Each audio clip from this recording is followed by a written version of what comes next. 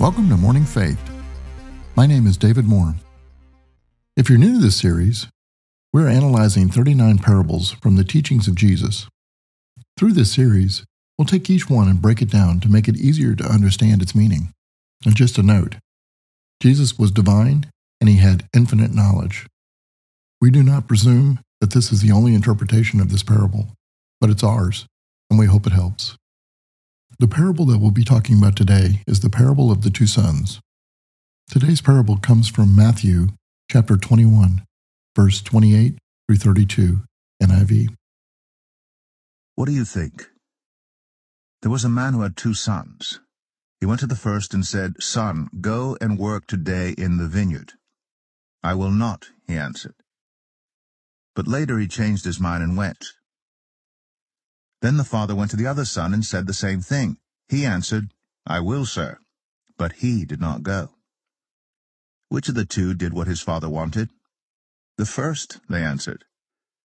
Jesus said to them, "Truly I tell you, the tax collectors and the prostitutes are entering the kingdom of God ahead of you.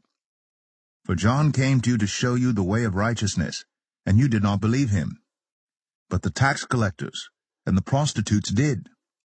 And even after you saw this, you did not repent and believe him." When we look at this parable, the primary point that Jesus is trying to make is about what we believe we should do but don't versus what we actually do. Let's paint the personas of 2 different groups of people. These are easy to categorize. You have good people and the bad people.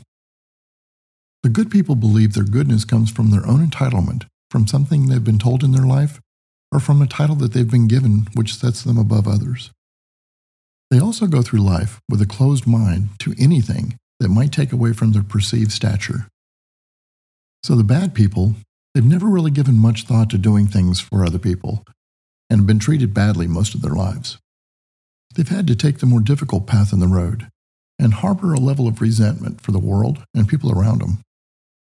And most have been given no entitlement to speak of. When Jesus is referring to the 2 sons in the parable, in one interpretation, we can say that one son is in the group of the good people. The second son was from the bad people. And lastly, the father is God. In the time of Jesus, he was speaking of the Sanhedrin and the priests of the temple. These are the good people. Now Jesus, he spoke to anyone that would listen. This included the priests. Jesus hoped that they would understand and act on what he was telling them so they could receive the salvation from God. They heard, but did not do.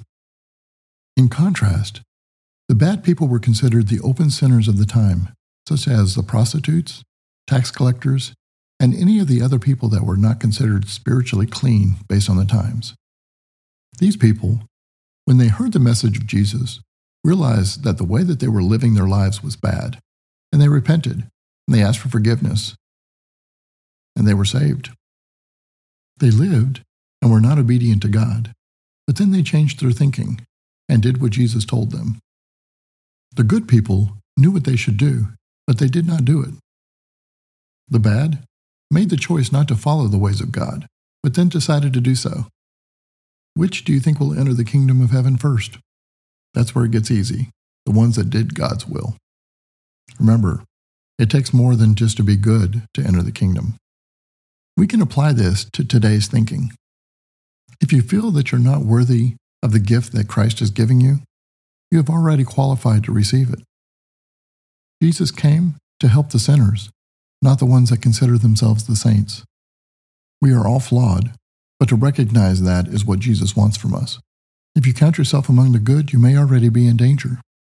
Always understand that we all have room to grow in Christ, which is a choice.